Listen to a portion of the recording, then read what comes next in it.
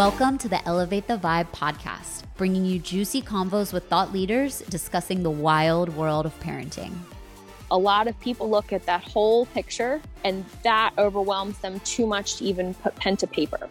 So let's take all of those steps down to one step: buying a sketchbook, saving, a napkin clean at your dinner table, and just do a doodle or a drawing. Allow your kids to externalize that part of themselves, to see it outside of them, to show it to someone who you might think will receive it.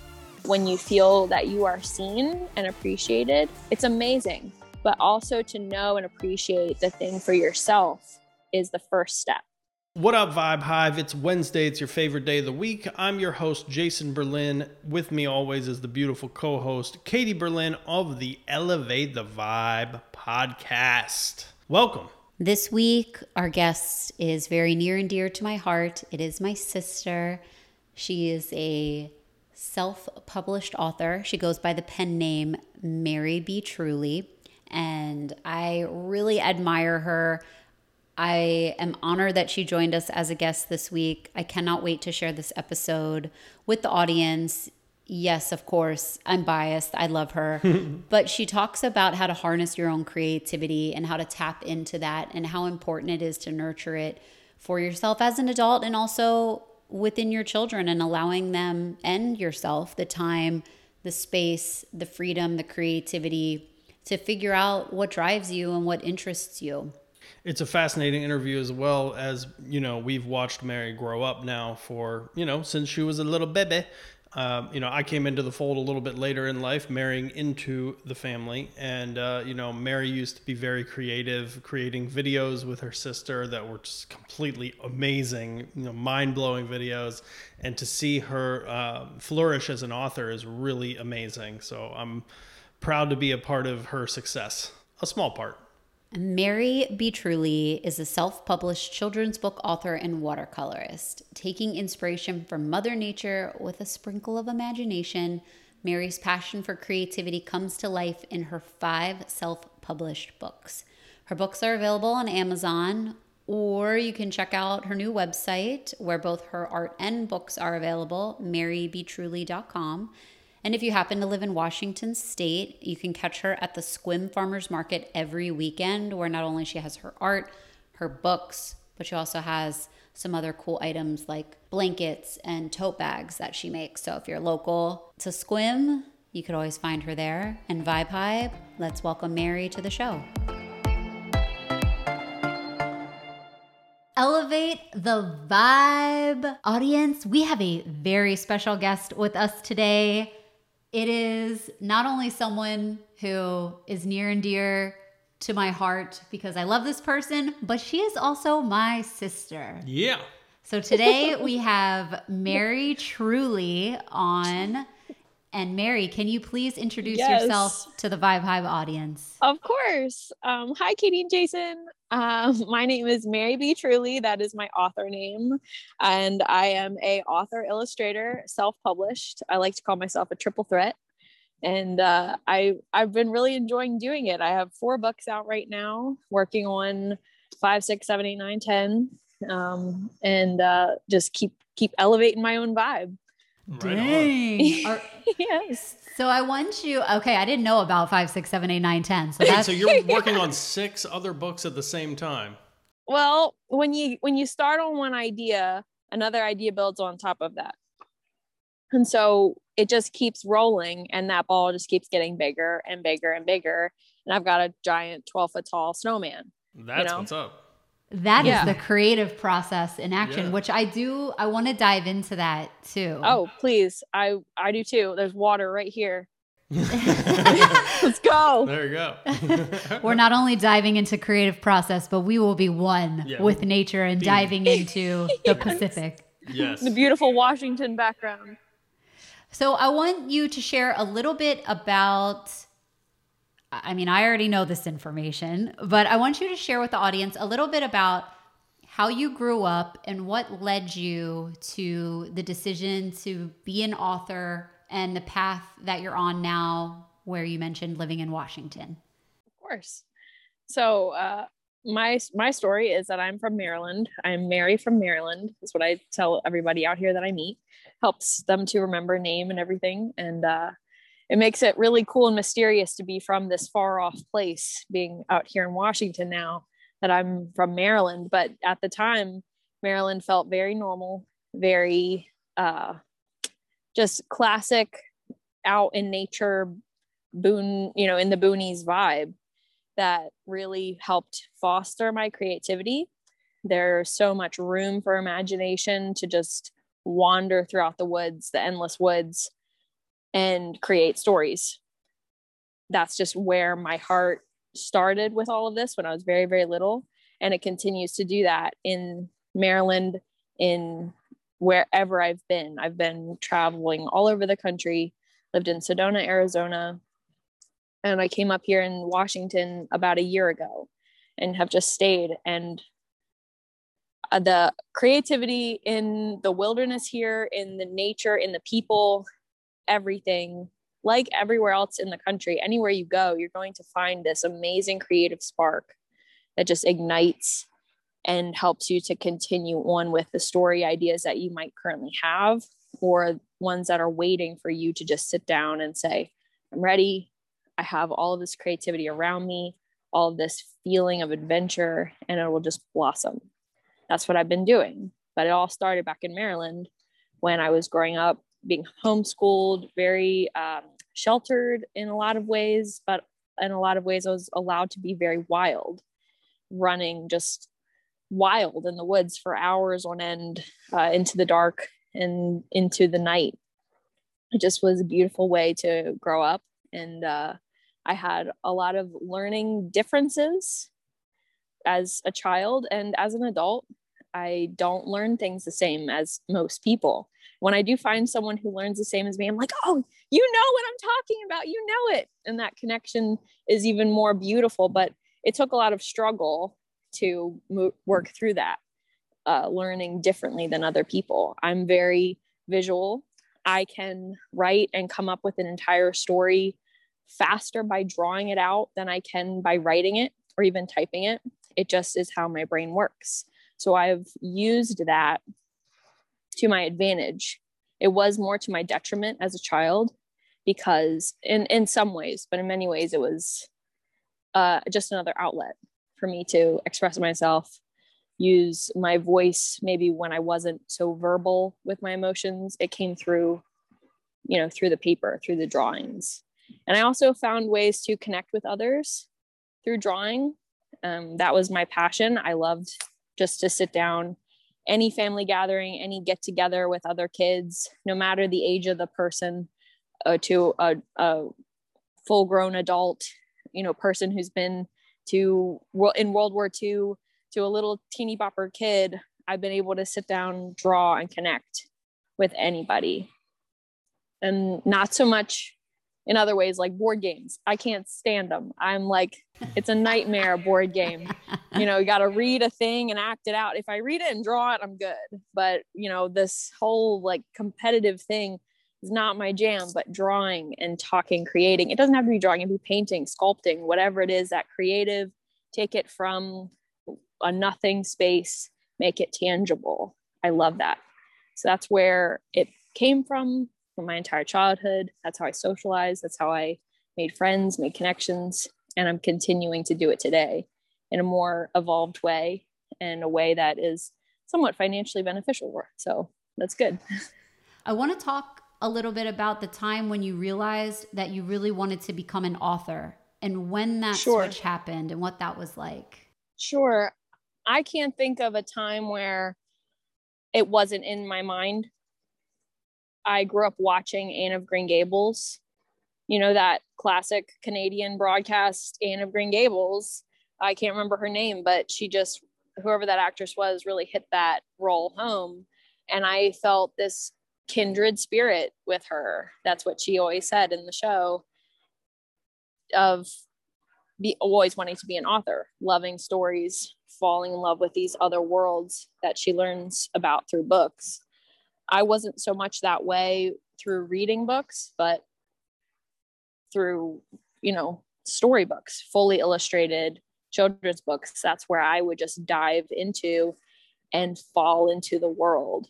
Imagine what was around the corners in the drawings. Imagine how the artist, painted these things. What made them choose this scene for that part of the story versus what they could have drawn in this part of the story. Like, I always wondered what those decision-making processes were, but not in such a cognitive way. It was more of a behind my mind creative process under like a foundation growing, that I just let myself go there. I let myself fall into all of the nooks and crannies of, Gammer Gordon's needle. You remember that one? Of course. Oh yeah. It was wild. You know how old that story is? It is a really, really old, it was a play. And even that, I'm like, I want to do a play. I want to make a storybook like that. So I didn't even remember what your question was. I just got so excited from going off on the whole thing, like allowing your mind to just do that, go wherever it wants to go. And that spark happens, you just go with it and keep creating and creating and creating. I think the difference between a lot of creative processes that people develop and what people are taught can come from schooling and their experience, like yours, public school versus mine, homeschool. I was allowed to just kind of go and journey through the unknown in my imagination, where you didn't have that time. So, but then you developed your own creativity in a way that I won't ever have. You have this ability to be a businesswoman day in and day out, and you're just a champion through it all. I get worn out thinking about business transactions and doing this and having to go and sell my idea to a bookstore to see if they'll want to buy my book. It's like, oh, that's exhausting to me. But it's all, we're learning, we're coming to these things at similar timings in our lives. We just come to it in different processes. Well, give yourself a little more credit, because you're really killing it. And for the audience, we'll talk more about that in several, questions. I think something you touched on is so important. So this part goes out to all of the parents that feel like they need to schedule their kids day and night, top to bottom, with activities and this and that. Yeah. And there's something to children being busy, but there's also something to kids being, like, quote unquote, bored. And what comes from that? What is in that time? And as adults, we feel this too. Like, what is it in there when, the emails are answered, so to speak, and the homework is done, so to speak, and there's that tiny bit of time, and you sit around and you're like, okay, it's just me and myself right now. Yep. What's there? What's in there? Instead of trying to find something to distract yourself. Exactly. That's exactly it. Yeah, it's just having the opportunity to tap into that. You've been able to create incredible works of art from that have manifested into books that can be passed down for generations. And, people think, oh, I need to, get the best grades, and I need to go to the best college because then I'll get the best job. And it's like, but what if not any bit of that actually speaks to your soul and who you are? Yes. What if you do all of that? Because I probably feel like everyone listening right now is probably nodding a little bit. Yeah, like, yeah. And what you touched on, Mary, is that there were times when you were growing up when that felt difficult. It felt difficult that you weren't relating to someone based on those situations, because yes, school is very social and there's so many social situations that come from that. But then I know that you were still in classes with other kids, just through the homeschooling process. But what was able to blossom was something truly deep within yourself that came to light, that came to fruition, that was who you are in your core and in your heart that you could connect with people on. Yes. And imagine the connection that that creates with someone over a lifetime. The realness versus just like, oh yeah, I work at this job and I am, in marketing or accounting. And then I leave that job and like all those people I met, like they were cool, but we don't really have a connection. Very different. Very, very different. Very hard to escape no matter what in a lot of ways. But when you allow yourself to be yourself and act on those things that align with who you are, it doesn't matter if you and another person both are art fanatics. But if one of you is an art fanatic and the other one is really into boats, yeah, it doesn't matter because you're both into something and you have a spark in you that you have recognized and you allow it to affect you. You allow it to seep into your day to day. You allow it to become part of you in outwardly ways.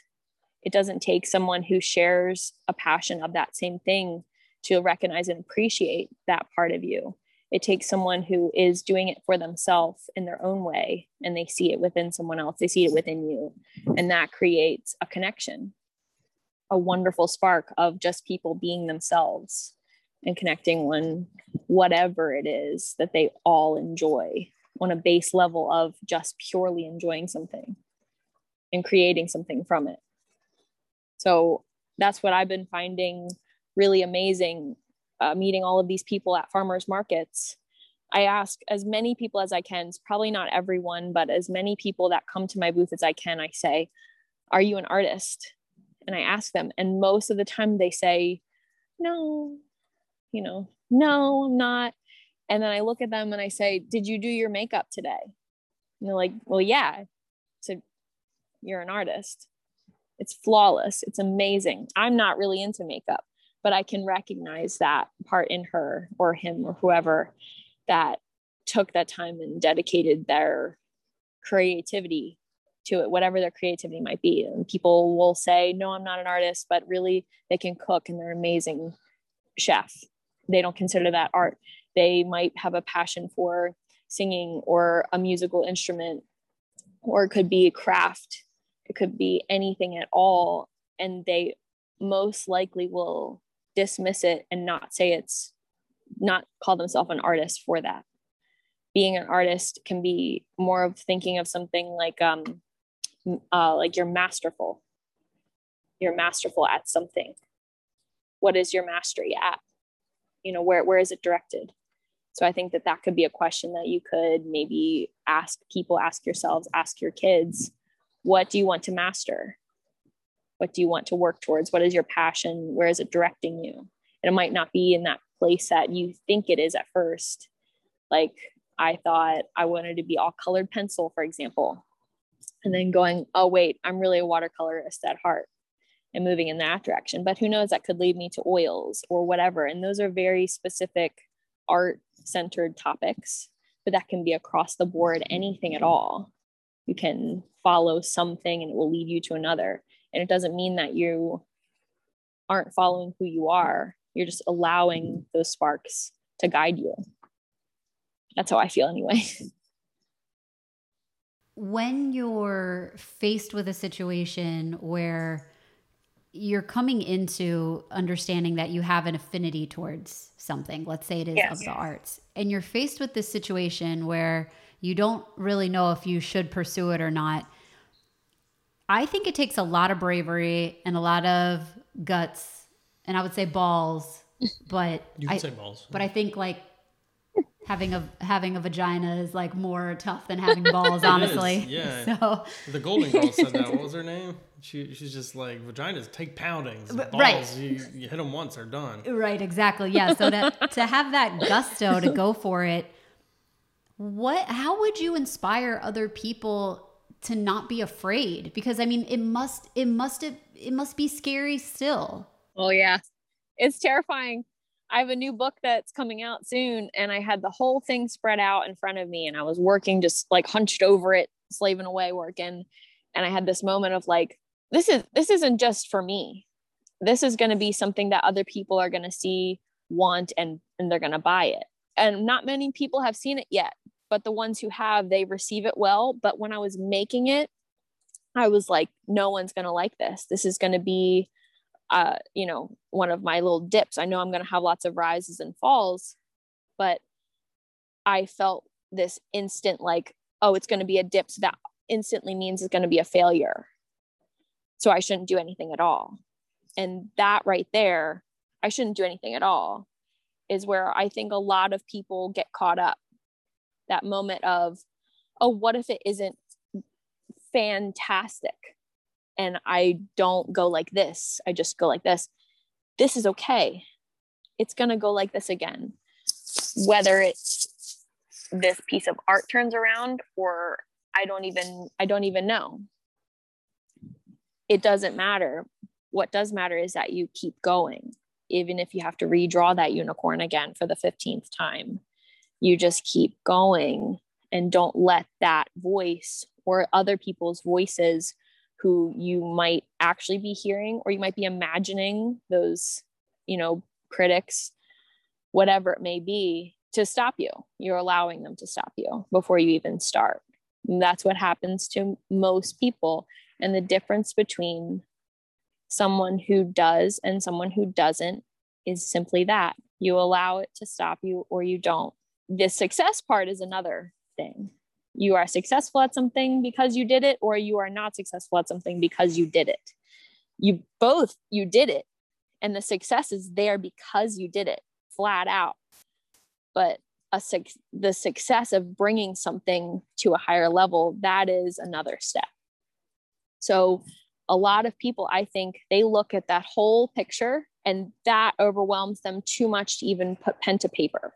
So let's take all of those steps down to one step, whether it is buying a sketchbook, saving, a napkin clean at your dinner table and just do a doodle or a drawing, whatever that idea is that you're always like, oh, I'm always thinking of this. Just allow your kids to externalize that part of themselves, to see it outside of them, to show it to someone who you might think will receive it. That's another huge step. To present this thing that you've made with your heart and soul to someone is a very vulnerable thing. But when you feel that you are seen and appreciated, it's amazing. But also to know and appreciate the thing for yourself is the first step. So that when you do present it to someone and they don't really like it, or they don't receive it, or they just brush you off, then you're going to be okay because you already love what you created. Yeah. There's so much wisdom in that little bit. It's like you have to be committed to yourself, and you can't let the outside influences distract you. Right. Because everyone is a critic. Everyone is a critic. Oh, yes. And it's usually just our own fears that get in the way. If somebody's like, oh, I don't know if you should do that. I don't know if you should, write a book. Oh, that's scary. It's just because they have fear about writing a book. If you ask any author, oh, hey, author, do you think I should write a book? They're probably gonna be like, hell yeah, you should write a book. Yes, I will tell you that right away. Heck yes, you should write a book. Absolutely. Everybody has a story. Go ahead. I want you to talk a little bit about what that publishing process was like, because you shared not only are you an illustrator, but you're also self-published. And now you are having a few different channels in which you sell and distribute your books. Yes. So talk us through that process. What did that look like for you? Sure. So the world of self-publishing, it has been a mystery for a while, it seems, to most people. And then there have been a few people who have figured it out and publicized how they did things. So there's no more secrets about self-publishing anymore. You can look, Google, research, find authors on Instagram, find authors on YouTube are the absolute best resources. 1000%. Just watch people's YouTube channels on how they do it, how they self-publish. It's very, very, very simple. It's very simple. It's not easy. It's a learning curve. But once you learn how to do it, you can do it again and again and again and again. When you own your rights to your work, when you own your ISBN number, when you do all that research and check off all those boxes, it is yours. It is your work. The publishing world, the traditional publishing world, has fallen a long way from the grandeur that it used to be of someone read my work and they want to make, get me rich and let me have millions of dollars through my one book that I wrote, and they're going to sell all these copies for me. That happens still, of course. That happens to many, many people every day. But more and more so, there are vanity publishers who want you to publish with them, basically to pay them to do all the things that self-published people already know how to do. So that being said, taking it all back and looking, like I said before, that one step that you can take, it's a huge picture, but that one tiny bit, do that one, and then the next one, and the next one. As far as getting from A to Z, there are a lot of steps. I don't know how many. One being creating the book, creating your work. Two, if you want to do a children's book with full illustrations, everything you want in it, that's another issue. A lot of people are not author illustrators. They are one or the other. And so finding someone who is like-minded in similar vision for what you want for your story, that's a step you can take, or you can just do it yourself. Do both.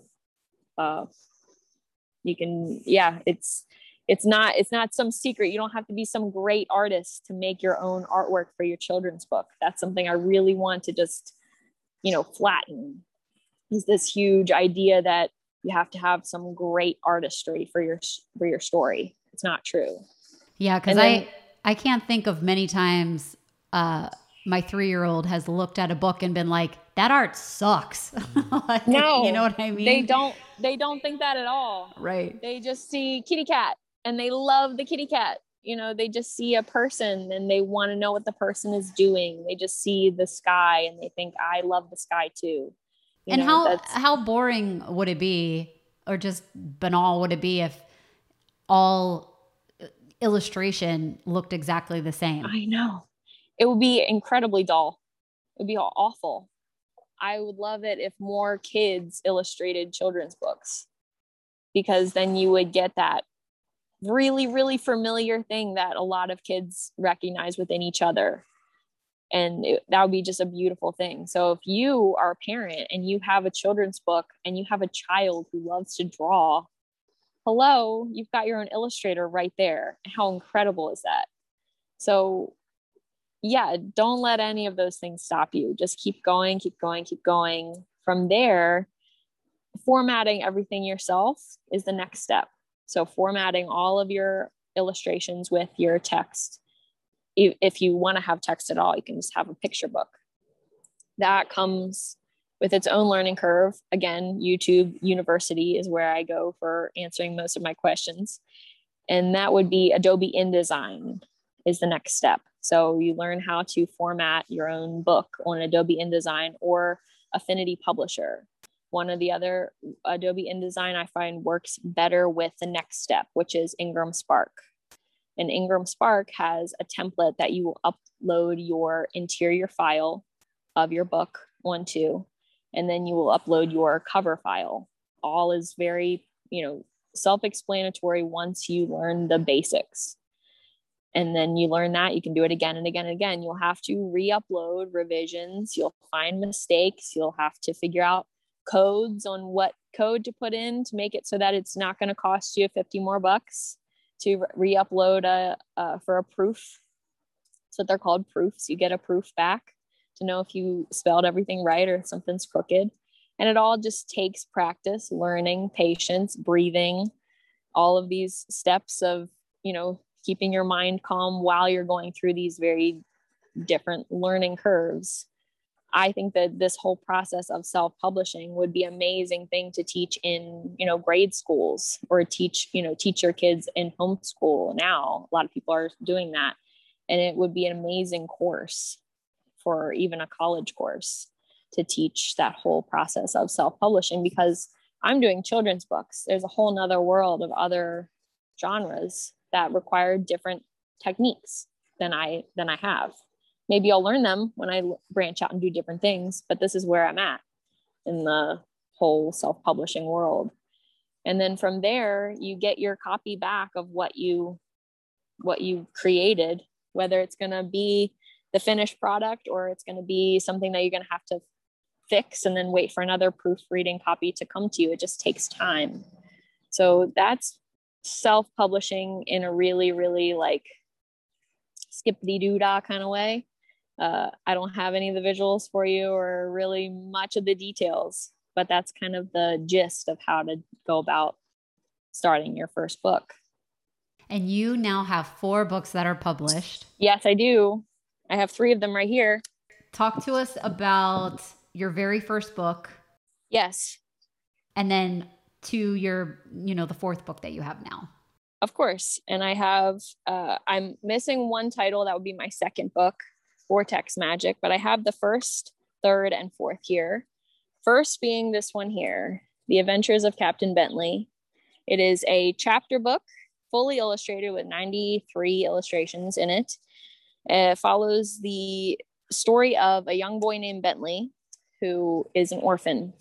He and his sister, who is also an orphan, dream of finding the perfect place to live one day, where they can be free, have adventures, and feel safe and at home with each other, feel like they have a family. But before that can happen, his sister, Grace, runs away from the home that they were living in. He wants to go and find her because she left him a clue to where she might be. But before he goes and finds her, the woman who takes care of them says, I think you should wait and you might be adopted. He does wait and he is adopted. And in that family, he becomes more confident with himself. He is not paying so much attention to the darkness in his life. He's followed by a tall shadow that has scared him for many years. And he ends up going on an adventure to find his sister again and piece together the mysteries of his past and his family that he never understood and now has come together in a beautiful way that was unexpected. So I really enjoy this book still. I really love it when people read it and come back to the booth and tell me how much they enjoyed it. It is very much so a story I want to return to. I have prequel and sequel that are on the shelf of my computer waiting to be turned into reality. But I really enjoyed this one. It's more of a late reader style because I was a late reader, and I formatted it as such to help facilitate people with dyslexia to be able to read and enjoy a story in a more relaxed way with pictures to help your mind kind of go back and forth in that way that dyslexic brains tend to, speaking from my own experience. So that's the story with Captain Bentley. I really enjoyed making this book. When I made it in 2018, I was living in Sedona, Arizona, and it didn't sell that well. But then when I came up here, it was selling. And I just was like, what is it? What's the difference? Setting. Where is he? He's on the water. Where am I? On the water. People see it. They see something familiar and they gravitate towards it. So that's also playing to your audience, I think, which is another very key role that can come into play in a creative process, but it's a hard edge to follow. Sometimes you can veer off of your original creative idea. You start playing towards what you think your audience wants. So that's a hard line. I'm still learning it. I think a lot of people, I think I'll be learning that for my entire life. That line. Oh yeah. I mean, even with the podcast, it's like, is it just very indulgent for ourselves, or are we speaking to the audience, or are we going too far to what the audience wants? It's a line. You're always kind kind of tiptoeing. That's right. Totally. So again, I don't have my second book with me. I'm completely sold out, but that one's called Vortex Magic. You mean this Hey, one right there here? you go. Awesome. Yeah, that's Yeah. Vortex Magic. And I wrote that one in Sedona, Arizona. That one's a little bit of a long backstory. So I was hiking out on the trail in a place called Boynton Canyon, Boynton, Boynton. I'm hiking back there. It's so beautiful, like most incredible scenery you can imagine. And one of my friends says, someone lost their kid up here. Their kid went missing. And I was so like shuddered by that thought of losing your kid back on a trail somewhere. I think anybody would be horrified by that. So I was like, my brain just kept spinning on it. And I was having a hard time thinking about walking this trail, wondering, where did this child go? I don't know them. I don't know anything about them, but that's where my brain got fixated on, and I had to fix it. So I imagined that he's fine and he disappeared into the vortexes. Can you guys hear me with the wind? Oh yeah. Okay. Yeah, you're fine. All right. So I imagine that the boy's fine. He disappeared into the vortex through meditation, maybe. And now he travels from vortex to vortex. And going back on the word vortex, to anyone who may not know, it is kind of like when energy, like if someone looks at you and smiles and then you return the smile, that's an energy exchange. The same thing for crying, the same thing for any kind of emotion. You can feel an energy exchange. And when there is a concentrated form of that, it's called a vortex. So people might feel a well of emotions, come up within them and cry. That's what happened to me when I went to a vortex for the first time. I just cried. I didn't even know what was happening. And so people go there to experience these things, to Sedona. And that was another way of me playing to an audience, I think, going with a creative story that was really from me trying to heal a semi-traumatic event that may or may not have happened. But whether it did or didn't, I created this character called the Vortex Kid. And he's in this story as a statue, immortalized, that people come from all over the place to visit and touch the hand of the statue to see if they too will be transported into the vortex magic. So that's kind of the legend of the kid. And in the story, and the other child and their family go on the vacation and they go up to touch the hand, and what happens? They're transported and they go on that adventure of jumping from vortex to vortex. But while I was there and making the story, and I was self-publishing, getting ready to get it out into stores, my mom was reading another Sedona author's book, more of a sci-fi alien spiritual book for adults. And she went, Mary, you've got to listen to this part. Have you met this guy? And I said, no, I've never met this author before. I can't remember his name or which book it was. I wish I could reference that. But anyway, he spoke about a statue of a young boy in the hills of Boynton Canyon, outstretching his left hand to the sky. And my story has that exact thing. What that means, I have no idea. I must have tapped into some sort of a creative bubble that he also did. So maybe something that is there in Boynton Canyon that no one knows about, but is coming through in this creative way through people's art. I don't know, but that itself was like, wow, how can I make that up? I can't. A weird little backstory for Vortex Magic.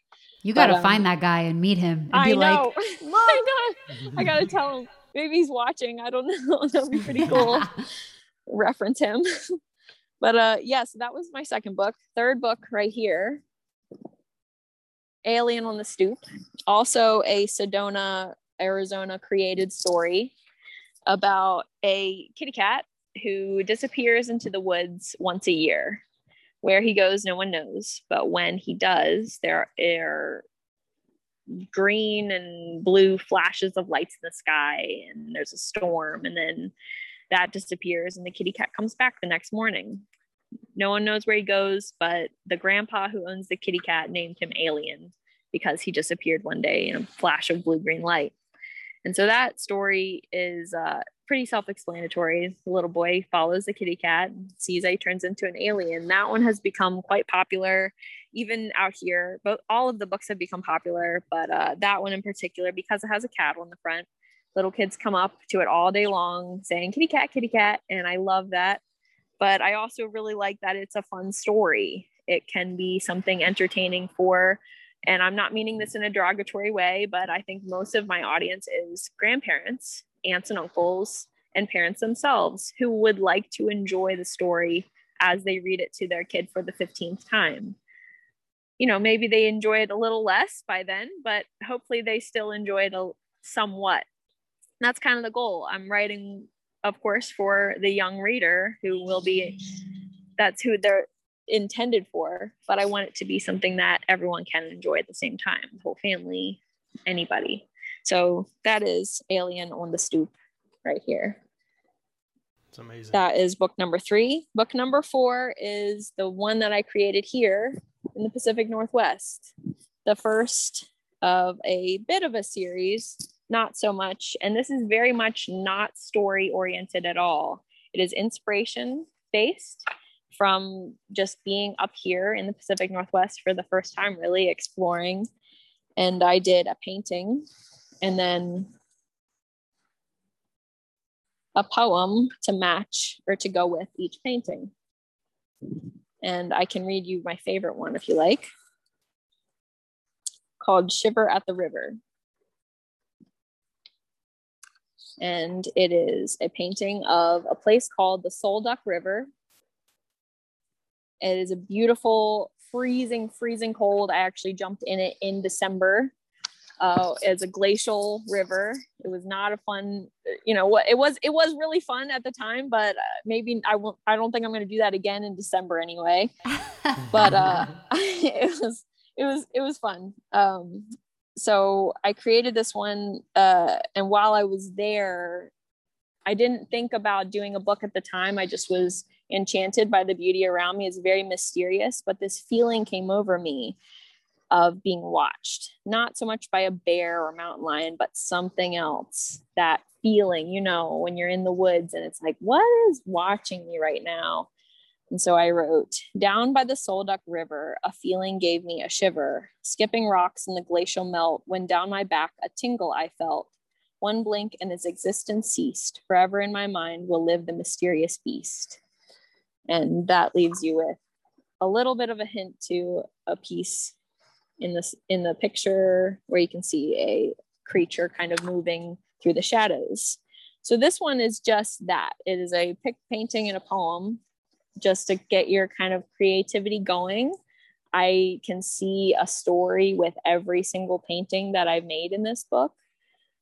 And I can always return to it. I can always say, oh, that I created it, I externalized it. I can go back to it and launch off of this to do many other stories. And so that's what I've done, but with another book that I'm working on that is all Northwest style, the same kind of sing-songy poetry that will work for a children's bedtime story, very young child bedtime story. They just like to hear poetic words, a sing-songy kind of tone to someone while they're talking, putting them to sleep. I remember that as a child being really soothing. And so I wanted to recreate that a little bit. And I'm doing that again with magical creatures. I don't have a copy of that ready, but it's very, very exciting. People who come to meet me at the market, I have a little preview for them to look at, and it's been received well. So I'm excited about that one. That'll be book number 4. And there are many, many more to talk about that are coming out, but go ahead. You mentioned something that I think is important to touch on. I would love to say that this is my phrase that I coined, but I actually heard it from one of my favorite authors and speakers. Her name is Louise Hay. And oh, yes. She talks about the inner ding. When you have the inner ding, you need to follow it and run with it. Now for you, you were talking about your moment at the river. Yes. And your inner ding was this feeling like there's a creative spark right here. I need to run with this. How do you put that into practice? Doing it. it's there. But do you like take notes like on your phone? You're Yes. like, oh, any way I can. I've even recorded myself talking on my phone in the setting that I'm in. So if it's a really beautiful place, I'll take a picture and maybe just jot down a note in notes on my phone. But that can be really, really messy because your camera roll goes on forever and your notes become, wait, when did I write this? So I find that recording myself sometimes can be really, really helpful in the setting that I'm in. So that whole moment is captured. So it was that tree that made me think of this story. I go to that tree, sit down, record myself in front of it, and talk about the part of the story with the tree.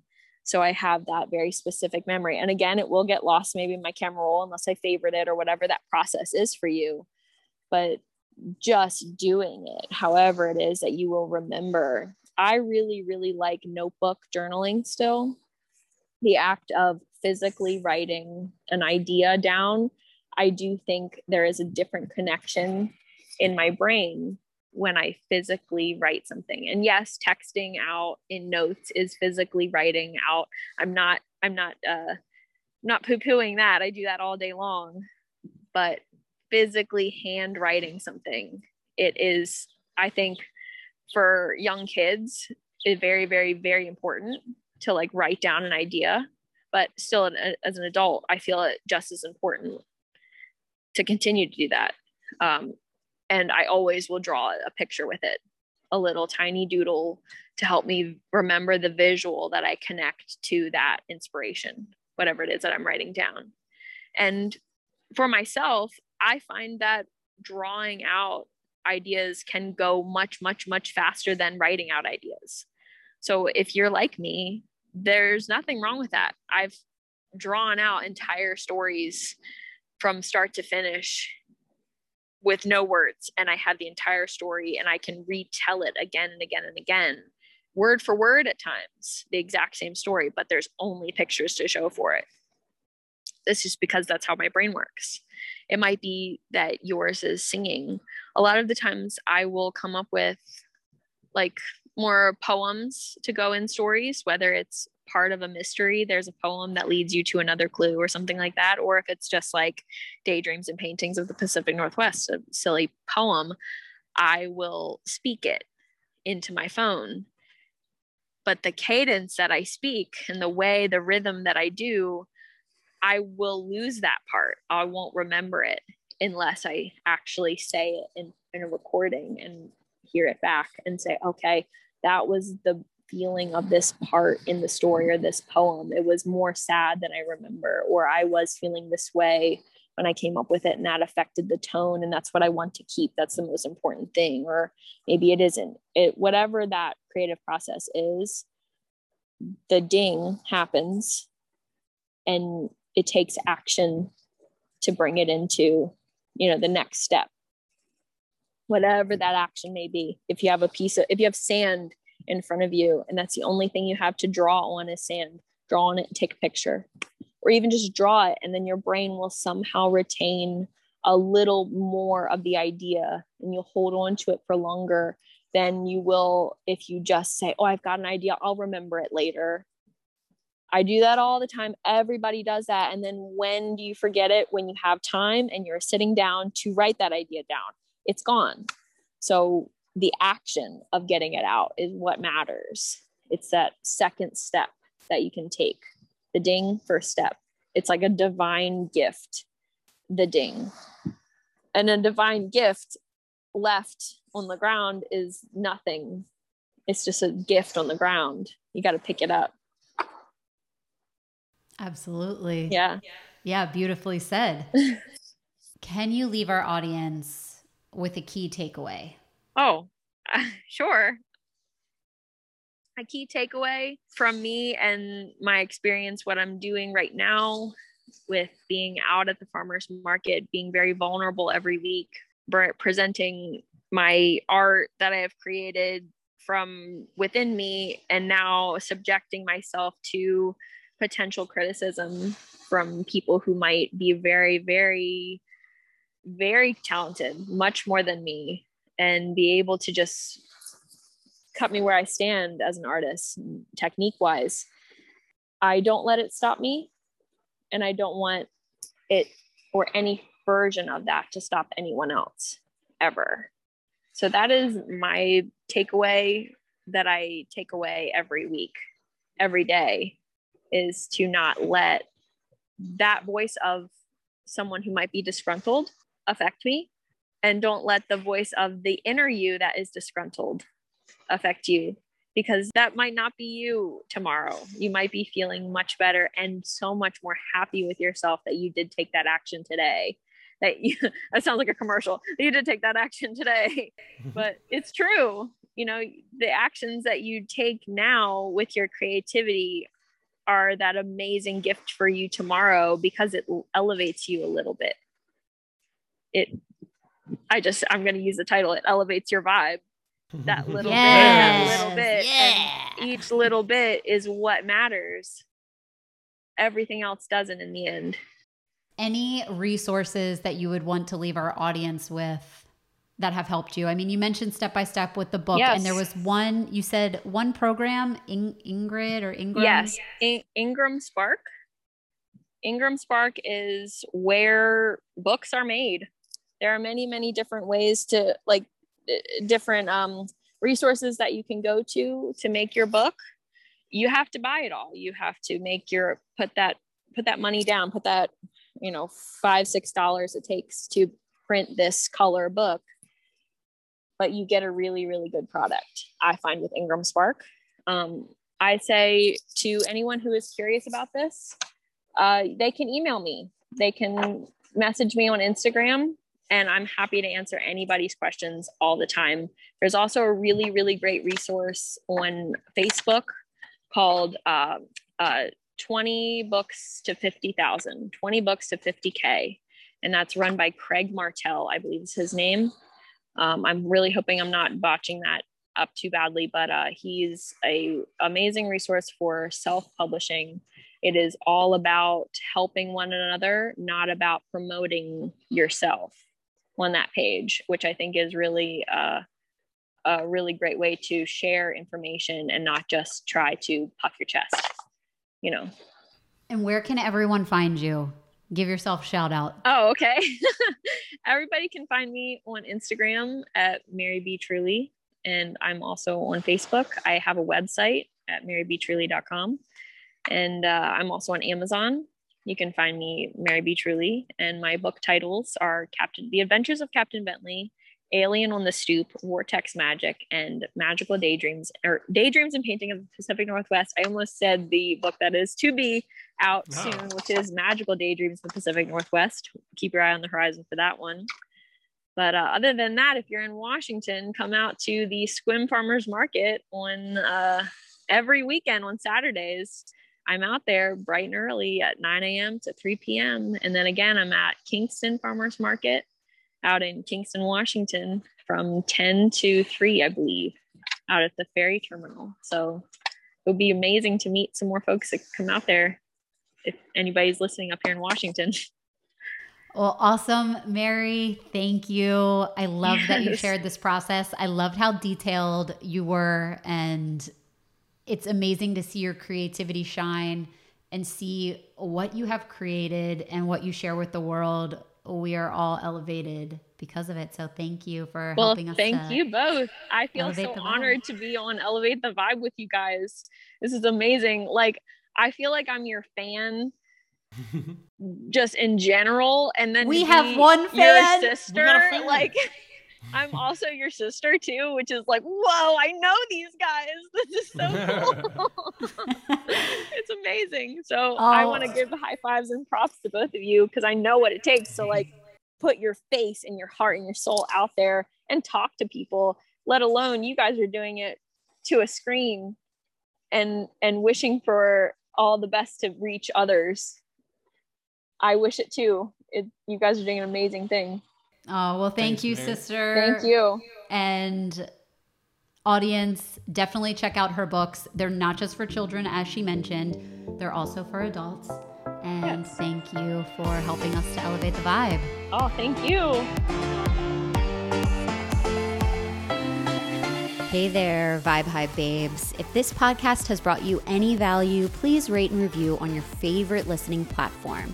And if you're feeling really generous, share with a friend. Visit us at elevatethevibe.co for show notes on this episode and previous episodes. This podcast is intended to educate, entertain, and inspire. It is not intended to diagnose, treat, or substitute for professional medical advice. Please consult your healthcare provider with any questions you may have. And as always, thank you for joining us to elevate the vibe.